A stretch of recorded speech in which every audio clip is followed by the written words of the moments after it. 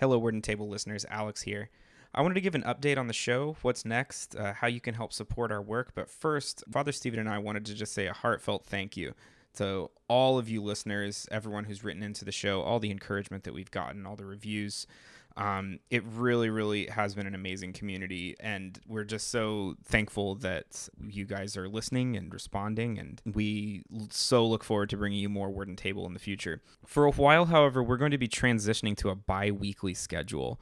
The reason for that is simply that I'm in grad school right now, and I have a whole lot more work on my plate than usual. Not only that, but I'm also pastoring our church here in Chicago, and also have a family. So time has become a bit scarce, but we are going to continue to broadcast just on a bi-weekly basis. And I know that's a little disappointing, but we'd ask that you to bear with us for the time being. And as soon as schedules clear up, we are committed to returning to our regular weekly rotation.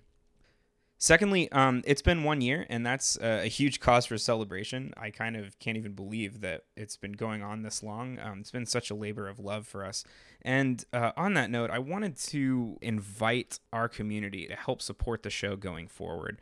Word and Table costs about $400 a year to produce, and all of that comes out at once. And that's for two things, music licensing, and also for hosting.